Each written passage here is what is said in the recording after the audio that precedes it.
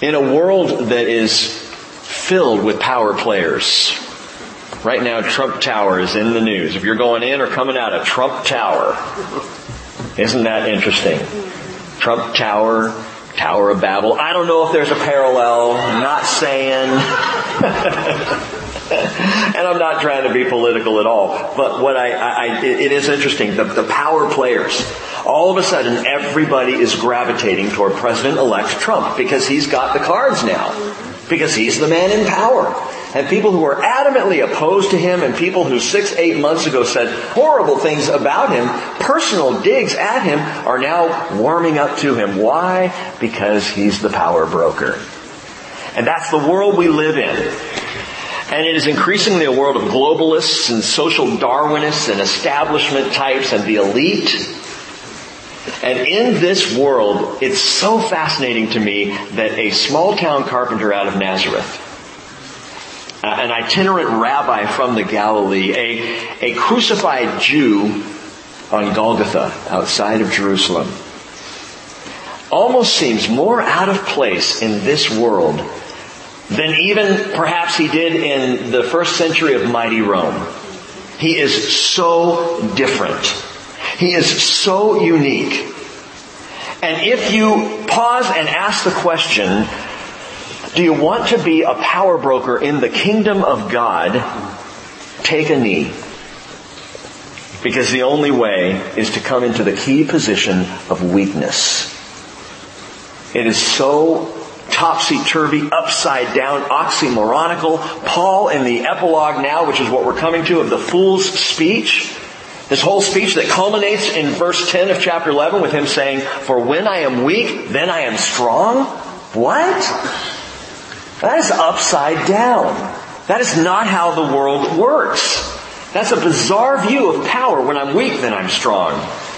Until we realize, as we talked about Sunday, that the moment of greatest godly power displayed in all eternity was on the cross.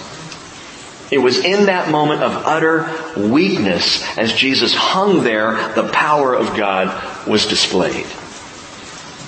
And so Paul wrote, "Foolishly, I'm going to boast in my weaknesses." Why? So that the power of Christ may dwell in me. You want to make a home for power, the true power of God in your life? It's in your weakness. Let His power be perfected, not in your strengths, not in your abilities, not in all that you have accomplished. Let His power be perfected in your weakness. Nurture faith, even if it's in a bed of thorns. Okay, side note, we had a really interesting discussion earlier today, several of us, talking about healing versus remission. Healing versus remission. Is it healing to say someone whose cancer seems to have stopped, seems to not be continuing? Is that healing, or is it just remission? Well, if you're a doctor, it's called remission. But if you're a believer in Jesus Christ, it's called healing. That's what it is. What if it comes back? What does that have to do with anything? Healing is healing. But in the midst of this conversation and talking about this, I was thinking, but don't forget the value of the thorns. Don't forget the value of pain. Don't forget the value of heartache and difficulty and struggle and challenge in your life. Don't forget how close those things bring you to God. In my weakness, when I am in the bed of thorns, that's the place that faith grows. So trust God even when the stakes are sharp or high. For as Jesus foretold, the day is coming when the meek shall inherit the earth. Verse 11, continuing on in the midst of this fool's speech of power and weakness, Paul says, "I have become foolish. You yourselves compelled me. It's your fault, Corinth. Actually, I should have been commended by you, for in no respect was I inferior to the most eminent, the super apostles, even though I," he says, "am a nobody.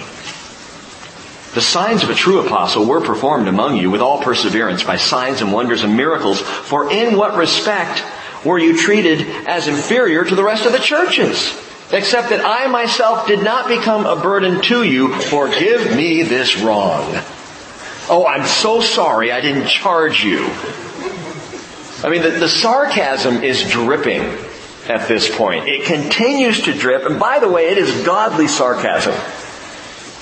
All you got to do is read the Bible a little bit before you start to discover that God uses irony and sarcasm very well, very pointedly. He knows how to turn a phrase. He knows how to turn a sharp two-edged sword. And so don't think that simply because Paul's being sarcastic that for in this moment he's not inspired. No, I believe he absolutely is.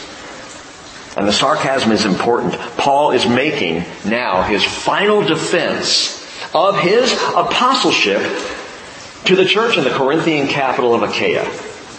Kind of a final defense. And he says what a true apostle looks like. And in these 3 verses or 4 verses, I want you to think about this.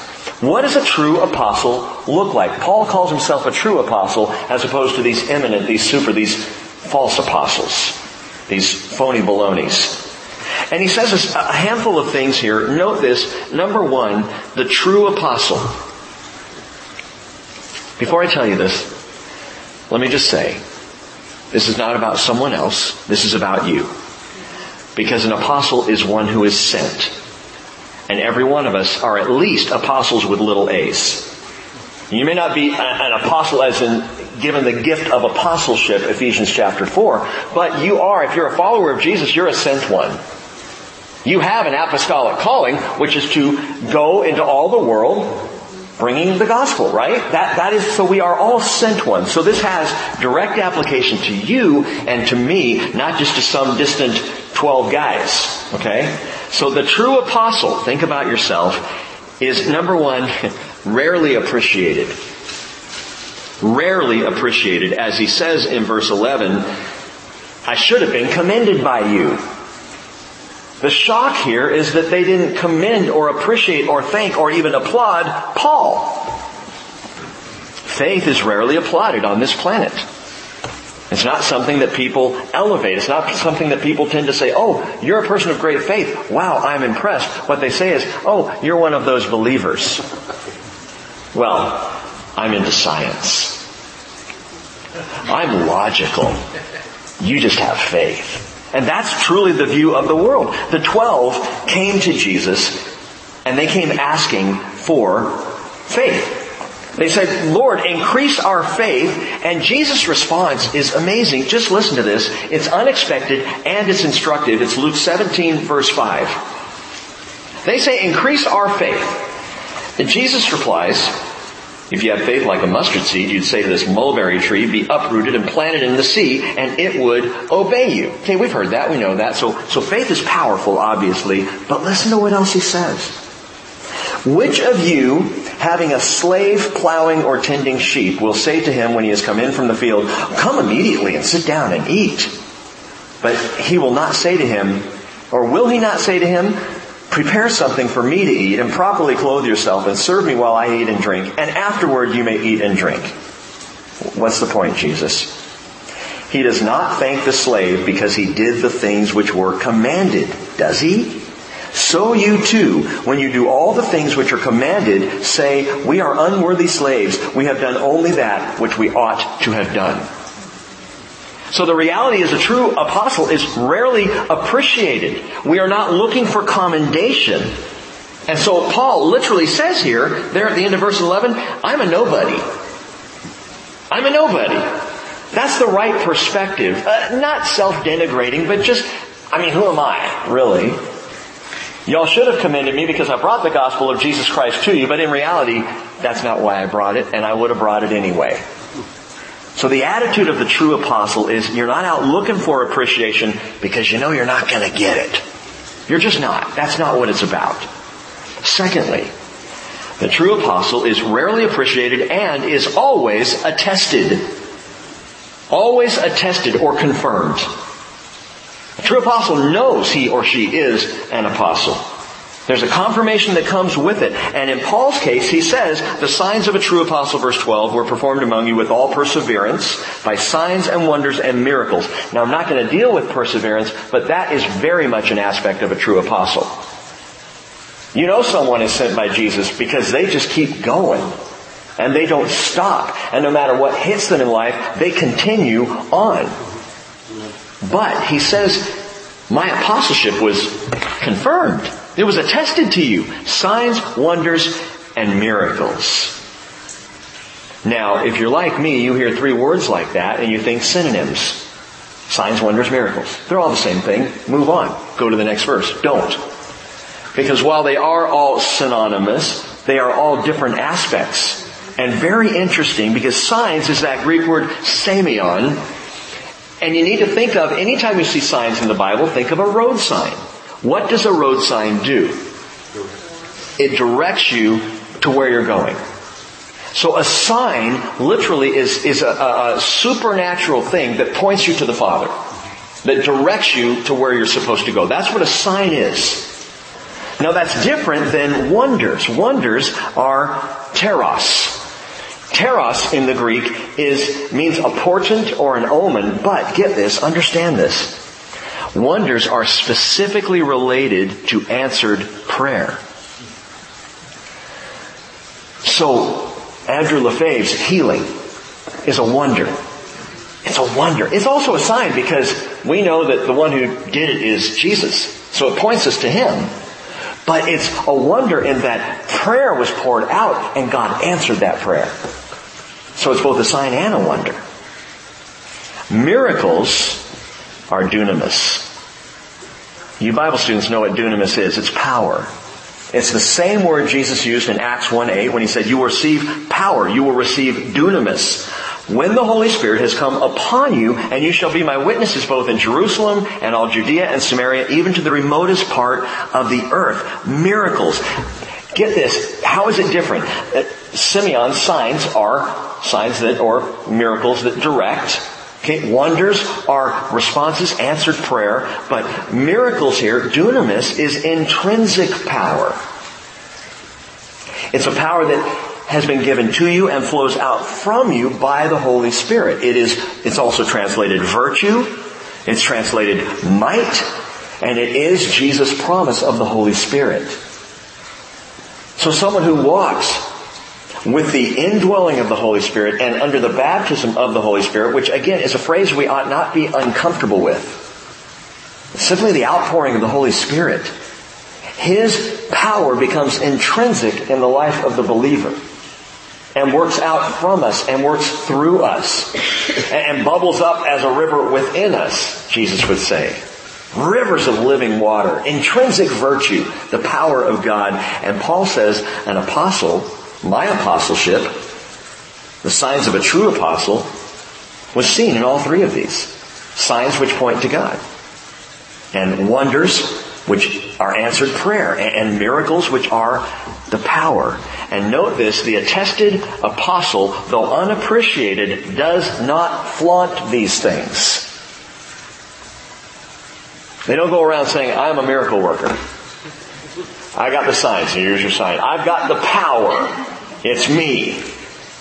Jesus said very clearly, Mark 16:17, signs will accompany or follow those who have believed.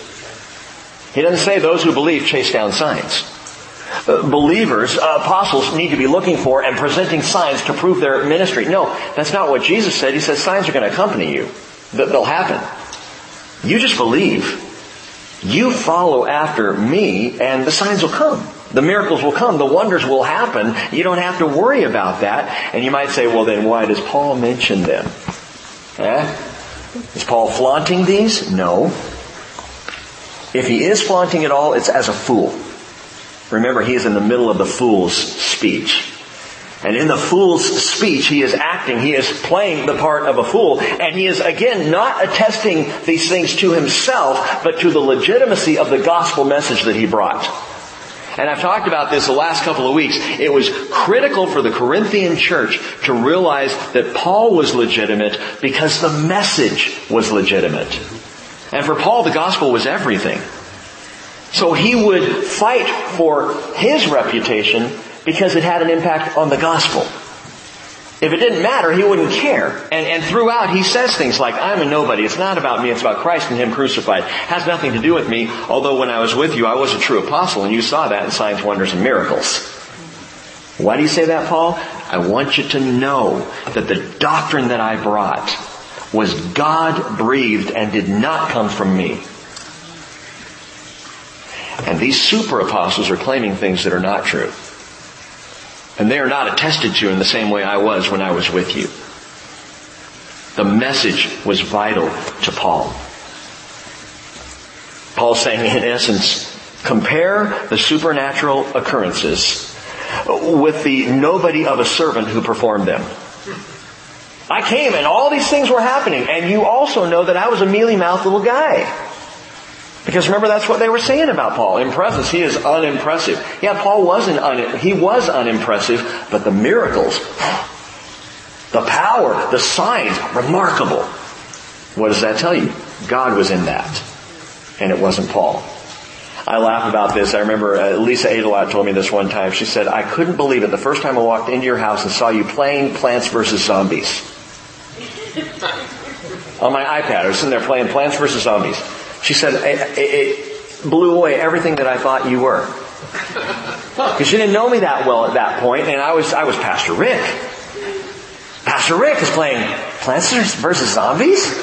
It just shattered the whole image right there. And I said, well, Lisa, I've told you over and over I'm an idiot. Please understand that. Jesus put it this way. He said, let your light shine before men in such a way that they may what? Glorify your Father who's in heaven. See your good works, yes, but glorify Him. He gets the glory. Remember how the people responded to Jesus' miracles. What did they say? Matthew 15:31. The crowd marveled. They saw the mute speaking, the crippled restored, the lame walking, the blind seeing, and they glorified Jesus. No. They glorified the God of Israel. Jesus had a way of performing signs, wonders, and miracles, and when He did, people went, praise the Lord. Immediately the praise went heavenward and not manward. And that's a sign of a true apostle. And I think we see that in Paul. Also, the true apostle, number 3, does not take advantage. Does not take advantage. Verse 14. Here for this third time, I am ready to come to you. By the way, Paul's going to say that twice. Just wanted to point that out. Here for this third time, I am ready to come to you.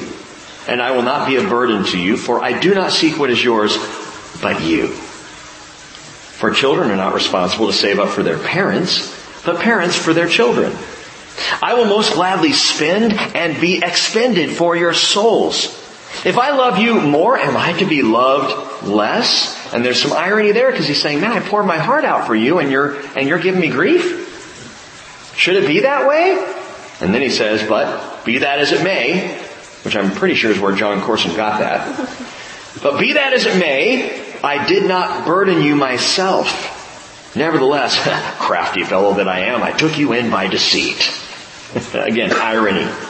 Verse 17, certainly I have not taken advantage of you through any of those whom I have sent to you. Have I? I urged Titus to go, and I sent the brother with him. And Titus did not take any advantage of you, did he? Did we not conduct ourselves in the same spirit and walk in the same steps? Now Paul is pointing out Titus. He's bringing Titus in. He talks about Titus a lot, by the way. In 2 Corinthians, he mentions Titus 8 times. In all of Paul's letters, he will mention Titus 10 times. 8 of them in this letter. Why is that? Because the people at Corinth really dug Titus. It's obvious from the interaction in the letters of Paul that they like this Titus character. He's a good guy. I'm sending Titus back to you. Well, that would be exciting for the people at Corinth because they really liked Titus. So Paul is saying, look, when Titus was with you, number 1, I sent him. What does that mean? Well, it legitimizes Paul. And you know Titus and how he was with you. Was I any different than Titus was? Oh, no. Titus, me and Titus, he's a significant player when it comes to Corinth. Paul, outside of 2 Corinthians, only mention him once in 2 Timothy, and he'll mention him once in Titus, and that's it. Which is good, that he would mention Titus in Titus. But Paul says, in essence, in this section, he says, look at our record of expenditures. Here's our balance sheet. Here's my checkbook. Look at it. Not only mine, but also Titus and the other brother we don't know who he was, maybe Luke, not sure. But he says, we went out of our way not to take advantage of you. And I talked about that last week, the whole tent-making ministry of Paul, what he was doing by not taking a drachma from Corinth.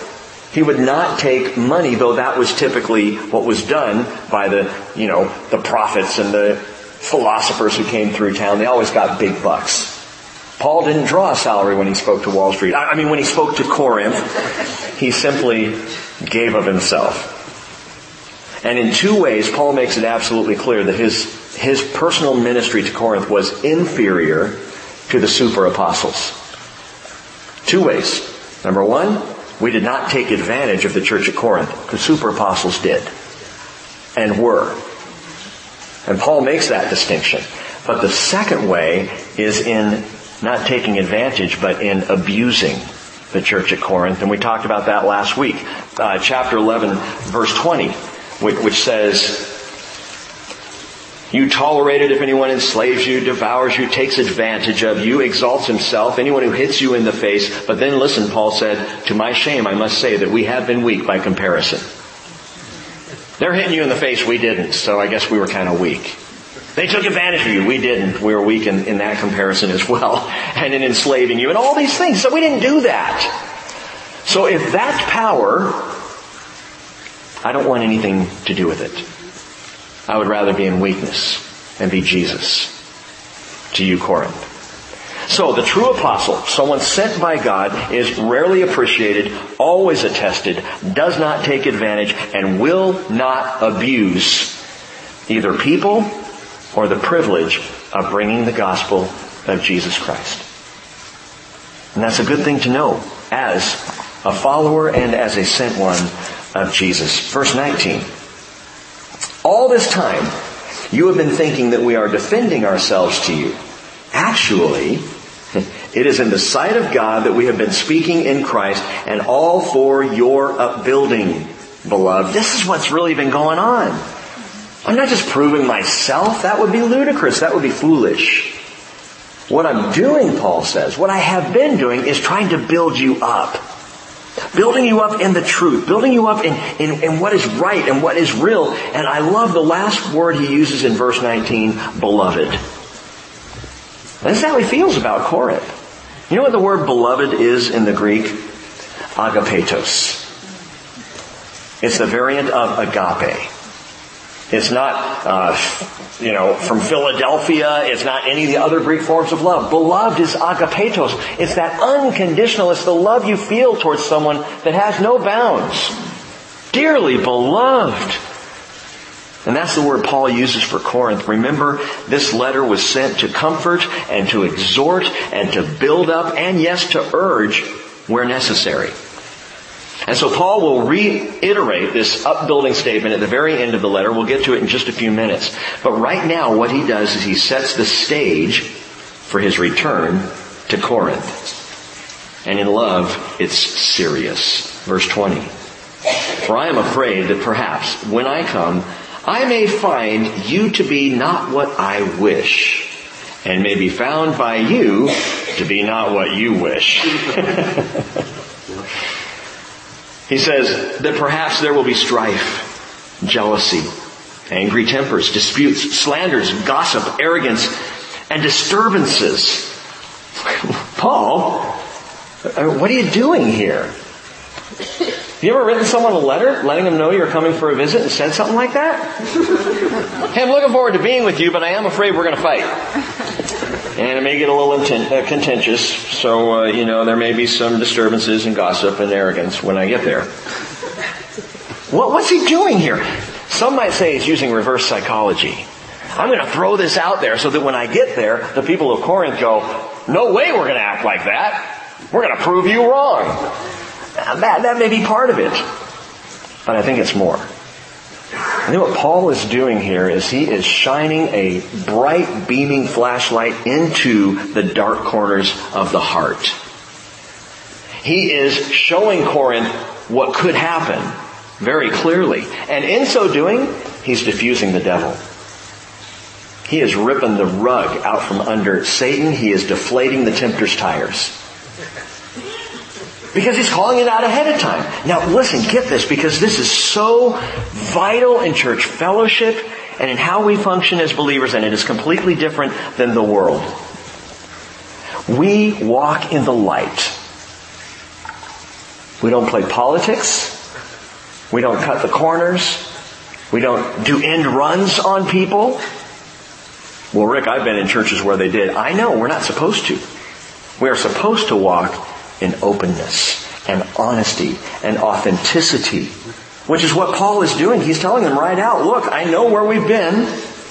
There has been strife and jealousy and angry tempers and disputes and slanders and gossip. But remember the last time I was there? And we talked about that, how he points out that last trip was not a happy one.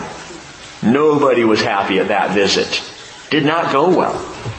And Paul's saying, when I come back, I don't want that again. I don't want to experience that again. So I'm telling you ahead of time, remember this? Remember all that? How ugly? Let's not do that. And by shining the light into it, again, he's letting the wind out of Satan's sails. Because he's calling out what could happen very honestly. And again, this is why authentic, genuine fellowship among the people of Jesus is so vital. That we don't play games with each other. Amen. That if I'm hurt, I'm going to let you know I'm hurt. And not to make you feel bad, but just so that we can work on that together. If you've done something to offend, well, I'm going to sit down and talk to you because I love you. I'm not going to go to 12 other people and tell them how you offended me. And that kind of honesty, that's what John talks about. I know you're familiar with the verse, but he says if we say we have fellowship with Him and walk in the darkness, we lie. And we do not practice the truth. How much deceit goes on in Christian circles saying, oh, I have fellowship with God. But did you hear what that brother did? It's a lie. You can't have fellowship with Him and deny fellowship in the body. It's a falsehood. It's playing dumb and it's feigning ignorance in relationship. But John writes, 1 John 1:7, but if we walk in the light, as He is in the light, we have fellowship with one another. And the blood of Jesus cleanses us from all transgression. That's the way to go. Oh, but Rick, if we walk in the light, we risk. Yes, we do. Could end up crucified just for being who you are in Jesus. Walking in the light, however, drives out the dark. It just doesn't leave any room. Honesty and openness and authenticity allows no room for shadows. And Paul is shining the light. And, the light is revealing there are some ugly things there that just need to go away. But if you ignore them, or if you play passive aggressive, or you do games, those things are all going to just stay there. And they will continue to brood. Have you ever known, and I say this honestly with heartache, have you ever known of a church fellowship that just went through split after split after split after split? Down the road is another church that's doing just fine, but this one, it's over and over and over. Why is that? Because there's darkness that has not yet been shown the light. And if the light could be shown in there and all that ugly stuff could get swept out and the cockroaches could scurry off to some other place, maybe the bar down the street, that would be cool. But this stuff continues, and that's why you see one church go through the same stuff again and again, because things are not being honestly addressed. Paul is honestly addressing what it could be like. Paul is also the one who in Ephesians 4:27 said, do not give the devil an opportunity. Just don't give him a foothold. Well, how do I do that? Shine the light, man. Into the corners. Be honest. Be open.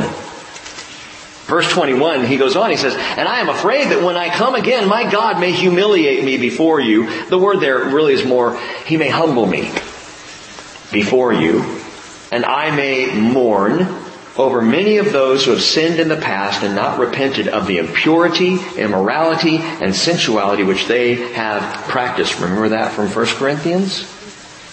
The immoral man and the sensuality that Paul dealt with pretty brutally in that letter. Just talk about shining a light on sexual immorality among all kinds of immorality. Paul just beaming that light in there. And he says, you know what? I don't want to come back and mourn over this stuff again. Now listen.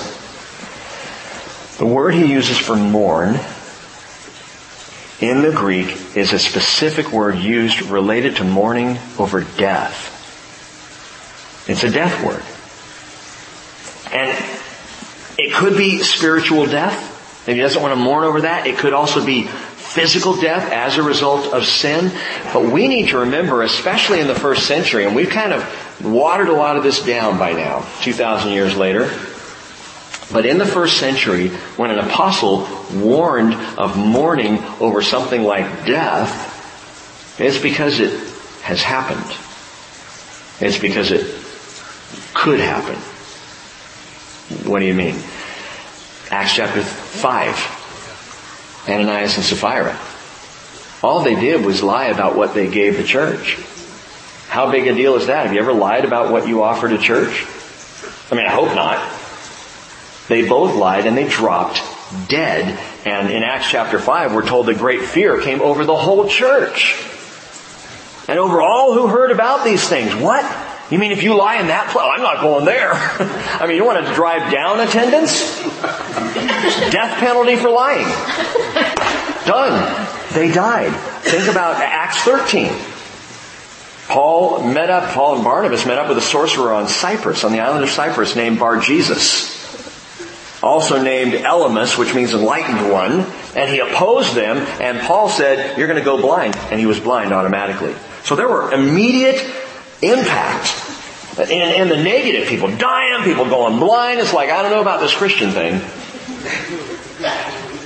And what did Paul say in 1 Corinthians 11? Verse 29, he who eats and drinks, talking about communion, the Lord's table, eats and drinks judgment to himself if he does not judge the body rightly. For this reason, many among you are weak and sick, and a number sleep. For what reason, Paul? Abusing communion. Paul directly connects certain people's death in Corinth with the abuse of the fellowship at the Lord's table. So this is a very real issue, and Paul understood and taught the direct, even immediate parallel between sin and death. We separate it out so far that we don't even realize that death is often a result of sin. But Paul saw it as a very immediate thing. And you might say, well, Paul, why not just avoid the church of Corinth altogether? Why not just go focus on the happy, growing churches? Well, he says, this is the third time I'm coming to you, and every fact is to be confirmed by the testimony of 2 or 3 witnesses. I'm coming back to you. Why, Paul? Because they're his agapetos. They're his beloved.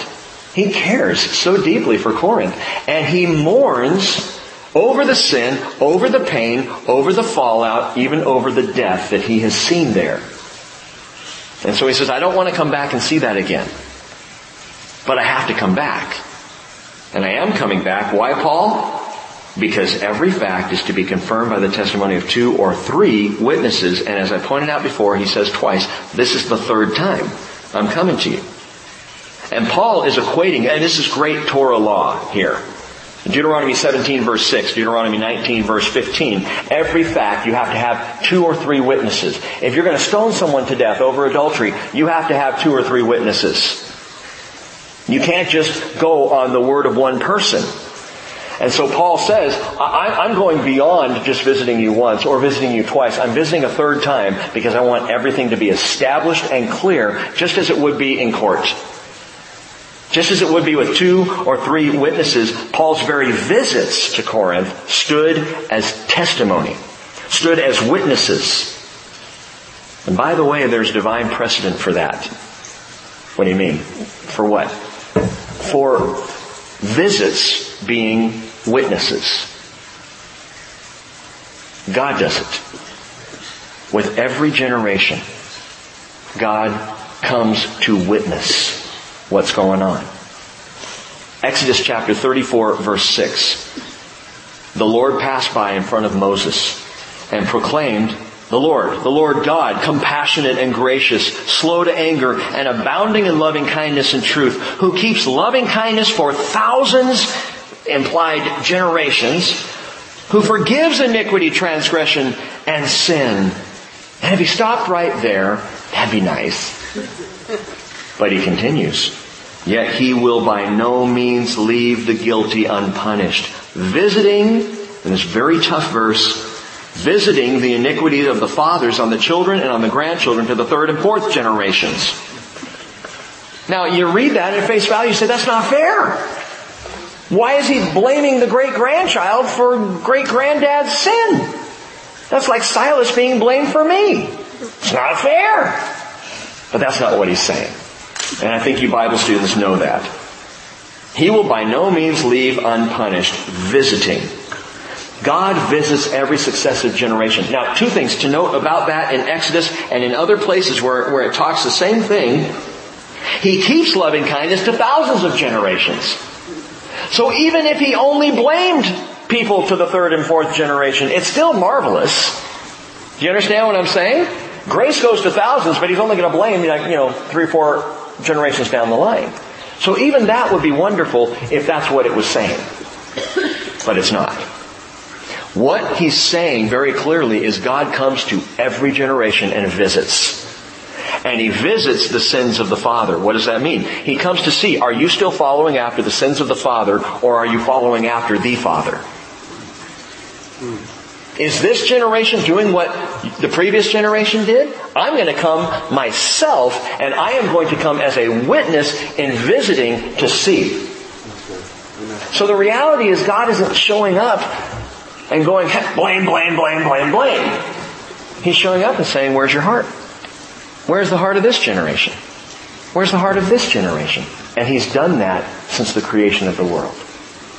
No generation. He says it very clearly through Ezekiel. The sins of the father are not visited on the son, and the son is not responsible. The father's not responsible for the son's sins, and the son's not responsible for the father's sins. He says the soul who sins will die. But he visits every generation. Paul is doing the same thing now with Corinth. He's coming back on a visit as a witness, so that every fact might be established. And he says in verse 2, back in 2 Corinthians 13, I have previously said, when present the second time, and though now absent, I say in advance, to those who have sinned in the past, and to all the rest as well. Who are all the rest? Probably those who were acceptant and tolerant of all those other people's sin. So he's speaking to the sinners, and he's speaking to those who are like, it's okay, let them sin. He's talking to everybody.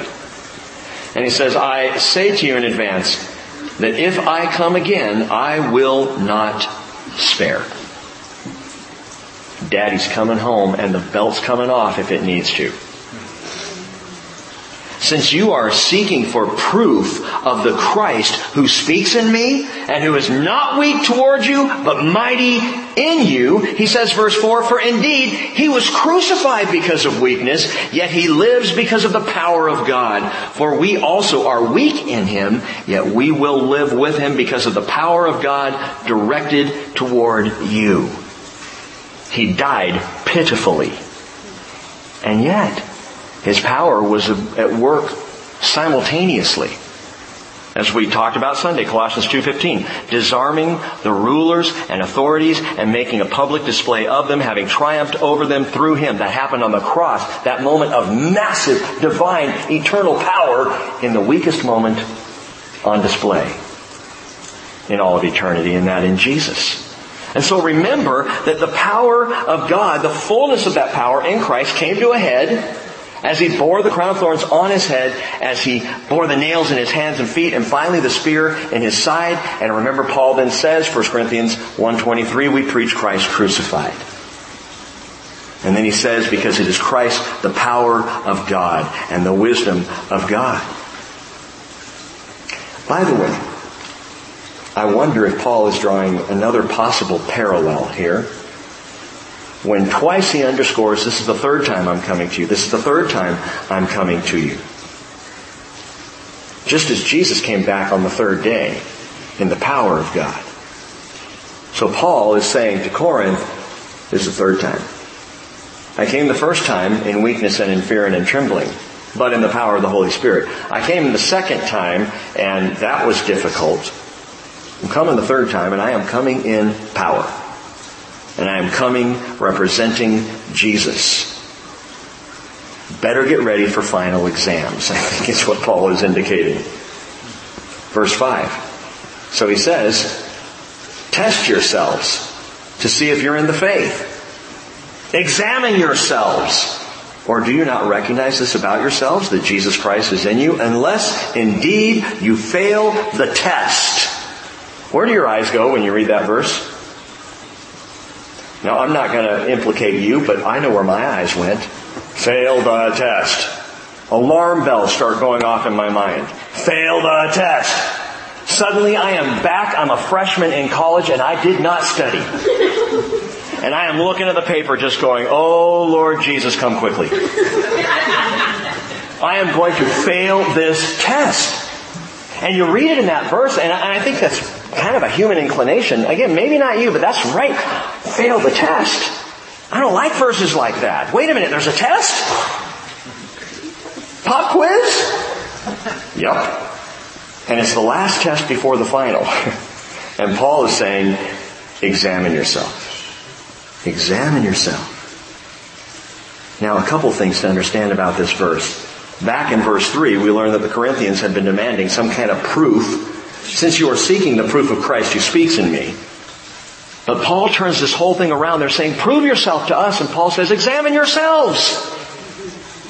You want proof? Look at yourselves. Examine you. Now, before I take this any further, how about you and me? Are you in the faith? Examine yourself. Now, that's a really foolish question to ask a crowd of Bible students. Are you in the faith here tonight? You're going, well, I probably wouldn't be here on a Wednesday night if I wasn't in the faith. But examine yourself anyway. How's your walk with Jesus? How's your relationship with the Lord? Is Jesus here in you? Because that's what Paul says. Test yourself to see if you're in the faith. Do you not recognize this about yourself, that Jesus Christ is in you, unless indeed you fail the test? So examine yourself. Is Jesus in you? How do I know? Well, it's not science. And it's not even religion. It's intimacy. It's intimacy. It always has been. It's not about being fruit inspectors, you know. How much spiritual fruit do I have? That'll prove that I am in the faith. You know, well, sometimes the fruit's just not ripe yet. If you look at the 9 fruit of the Spirit in Galatians 5, I can tell you what, there are a couple of those that are looking pretty tasty on me right now. There are a few of them, but, they're barely a bud, you know. And depending on the season, it could be different. So we're not called to be fruit inspectors or schedule coordinators. How's my schedule with the Lord? Am I on my knees every morning for devotional time? Because if I'm not in the faith. You're missing it. Or even a spiritual accountant. Well, I give a lot. Or I don't give anything. How's my faith? It's terrible! Yeah, if you use all those measures. But if you use this very simple measure, is Jesus in you? Do you know Jesus? Amen. If you know Jesus, you're in the faith. And what's amazing about this verse is Paul is not saying that Corinth failed the test. He's saying they passed. He very clearly is saying that. Do you not recognize this about yourselves, that Jesus Christ is in you? Well, then why does he add, unless indeed you fail the test? Well, there's only one way to fail the test, and that's if Jesus Christ is not in you. Well, that's so simple. Yeah, it is. It's as simple as my relationship with my wife. How do you know Cheryl loves you, Rick? Well, 30 years. 30 years is pretty good. Yeah. I know when I get home, she'll be waiting there for me. And I'm going to get on her case for not being here tonight. How do you know? You know, that their parent cares. How do you know that you have a friend relationship? How does Jeff know that I'm still his friend? And we've been friends a long time. Right? How does he know that I haven't stopped being his friend?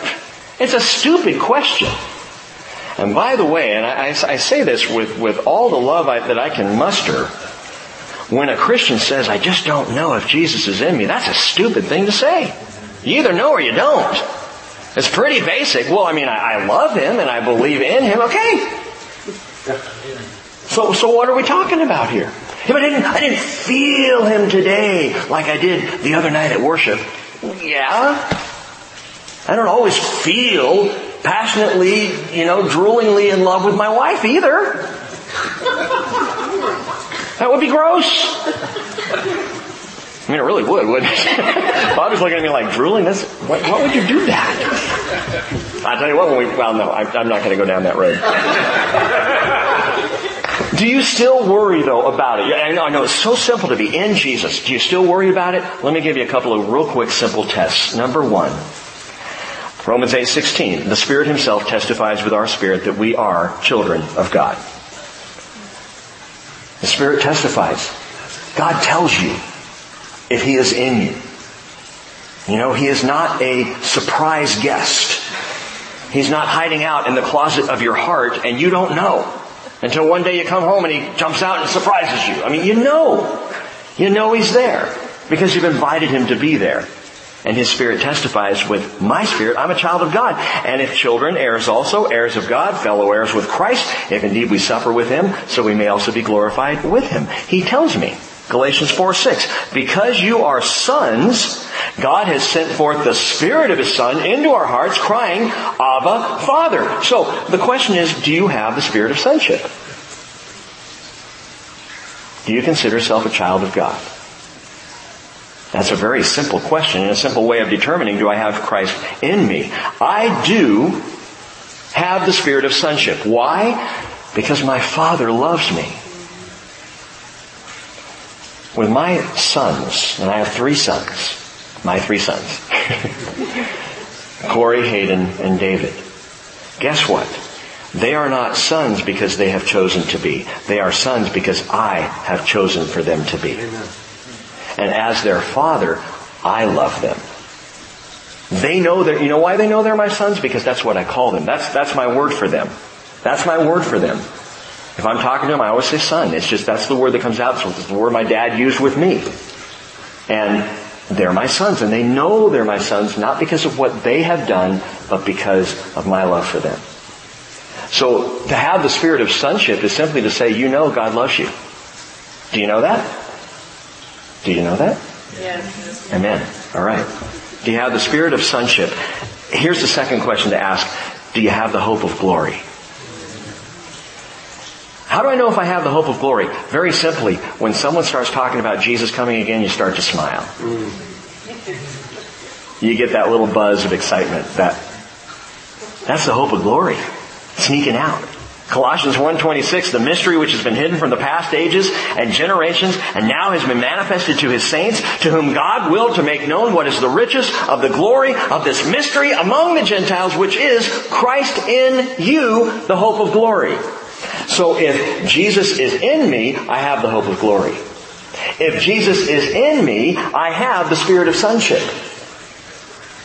It's very easy to know that Christ is in me, in my heart, in my thoughts, in my life. And if that's the case, I pass the test. It's pass-fail, by the way.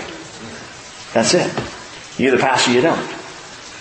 I used to love pass-fail tests in college. Those were the ones I never studied for. It's pass-fail, man. How bad could I do? I think I only failed like one of those. If Jesus is in you, you pass. That's it. By the way, Paul's use of this phrase, unless you fail the test, is not a suggestion of doubt. He's not saying, Corinth, unless you blow it big time. No, it's a statement of irony. He again is being ironic. He knew and he had expressed again and again that Christ was in them. He knew that. He declared that. That word fail the test, it's one word in the Greek, it's autokimos. And it means literally unless you're a reprobate. Autokimos is reprobate. It means depraved, condemned, literally damned. That's what autokimos means. What had Paul said about Corinth? What had he declared about Corinth? 1 Corinthians chapter 6 verse 11, such were some of you. But you were washed. You were sanctified. You were justified in the name of the Lord Jesus Christ and in the Spirit of God. Examine yourself, not to see if you're good enough, because you're not. Examine yourself to see if Jesus Christ is in you. To have a relationship with Him, and you pass the test. Well, verse 6. Paul says, but I trust that you will realize that we ourselves do not fail the test. What's he saying? I hope you see Jesus in us. Follow, again, the brilliant reasoning of Paul. Corinth was itself proof of his apostolic legitimacy. The fact that there was a church there proves that Paul was an apostle of Jesus Christ. If they are not disproved, if they are not depraved, it can only mean that he is approved as an apostle. Right? Back in 2 Corinthians 3:2, he says, you are our letter, written in our hearts, known and read by all men, being manifested that you are a letter of Christ, cared for by us, written not with ink, but with the Spirit of the living God, not on tablets of stone, but on tablets of human hearts. No, Paul didn't fail the test any more than Corinth had. Verse 7, now we pray to God that you do no wrong. Not that we ourselves may appear approved, but that you may do what is right, even though we may appear unapproved. For we can do nothing against the truth, but only for the truth. And again, Paul is pulling back into this I'm a nobody place. You know, he's saying it doesn't matter if I'm approved or not approved. The question is, are you? And I think we need to get that into our heads in the church. It doesn't matter if a pastor falls or not. It doesn't matter if some church leader says something offensive to you or not.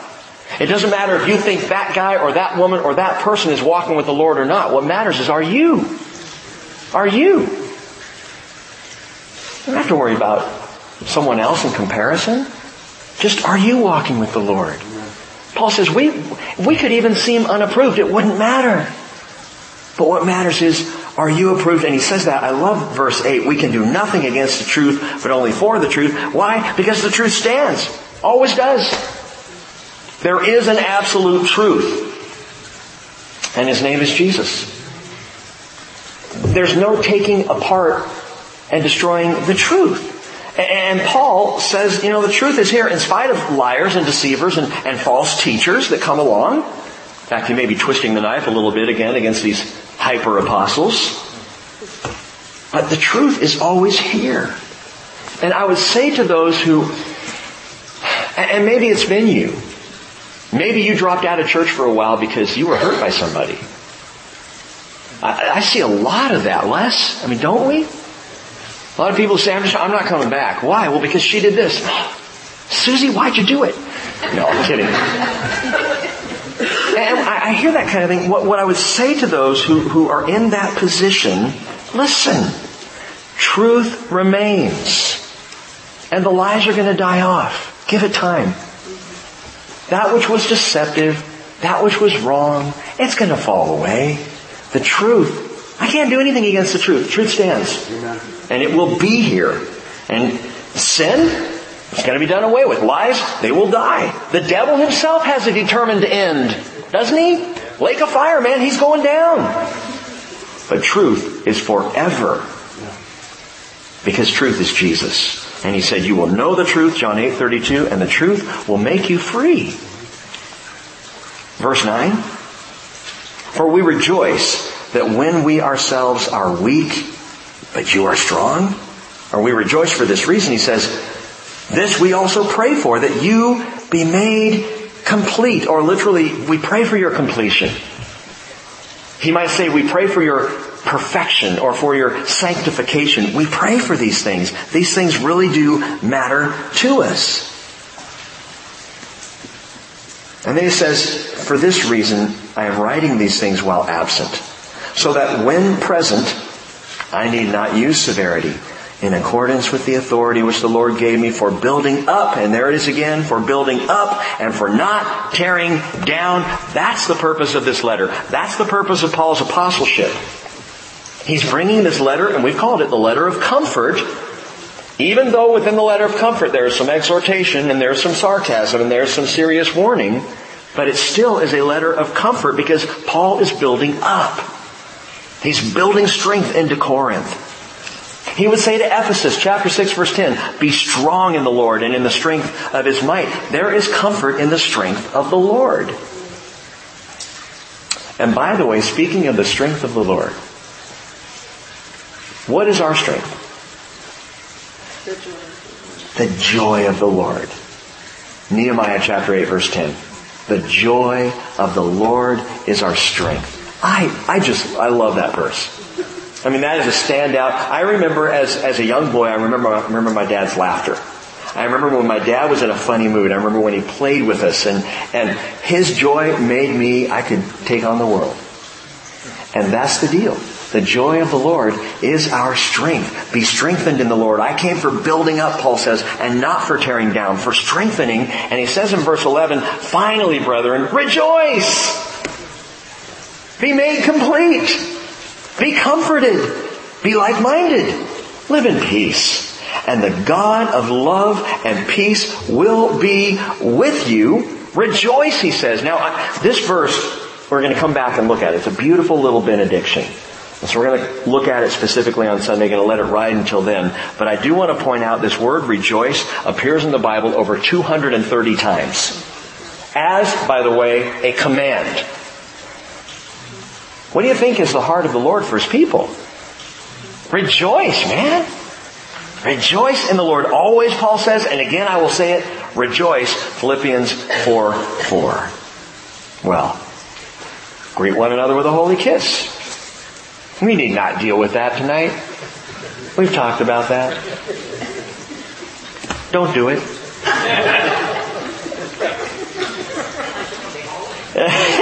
Unless you can be holy, which most can't. Not in this culture. No, we talked about it with the letter to the church at Rome. The greet one another with a holy kiss. This is a familial affection. It's still common in places in the Middle East. Still common in places in Greece. In fact, it's common in Belgium where, talking with Valentine, she said, because my family, we're big huggers. She had to get used to that because that's intimate. That's weird in, French Belgium. No, they kiss each other on the cheeks. And I'm like, don't you come into my house and start kissing me, you 18-year-old girl. That would be inappropriate. So, it's culture. But it's about brotherly and sisterly affection. Greet one another, he says, with a holy kiss. And he says, all the saints greet you. All the saints greet you, Paul says. It's so beautiful. The hagios in the Greek. That's a word you should all know. The hagios. You don't have to know all the other weird Greek words I throw out, but hagios is a good one to know. It means the holy ones. And it is either translated holy ones or saints in the New Testament. There's a parallel word in the Hebrew for holy ones, for saints as well. But in the New Testament, the hagios, and these are those who have Jesus Christ in them. Anyone who has Jesus Christ in them is a hagios, is a holy one, is a saint of the Lord. And as we said, you don't have to go through all the, ritual to get there. You don't have to be dead for a certain number of years to be considered a saint. You are saints right now. Saint Rick. I haven't met a Saint Bernard, but I'm sure I will someday. We are saints, the hagios of Christ. We are those who have Jesus in us. We are those who are going to go home with Him in the rapture of the church. We are those who will return with Him in His glorious appearing as He comes to establish His kingdom. In Jude 14, Enoch, in the 7th generation from Adam, so the earliest prophecy we have in writing, prophesied saying, behold, the Lord came with many thousands of His holy ones.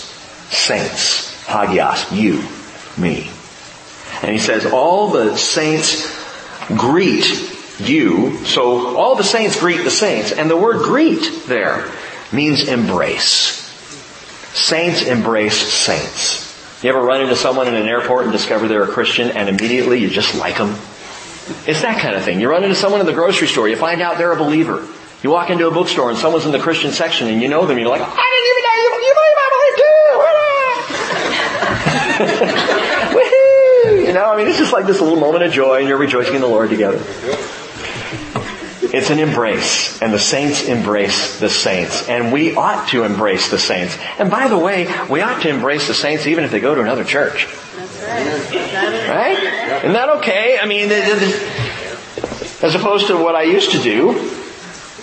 You know, you go out to dinner and you wouldn't leave a tip and they'd ask you, you're a church group and you didn't even tip us. Oh, we're the Baptists.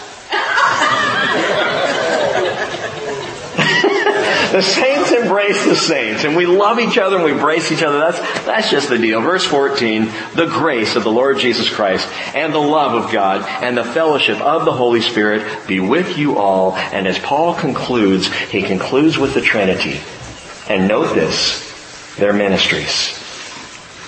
That is, Jesus ministers to us grace. God loves and He is love, and the Holy Spirit creates fellowship. It's what they do. And that's all the power any church really needs. Amen? Father, we thank you for this letter among so many. We thank you for continuing to lead us through your word.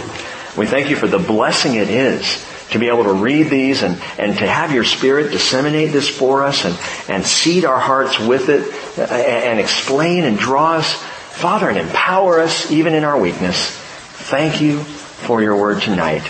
And we bless the name of Jesus. In His name we pray. Amen.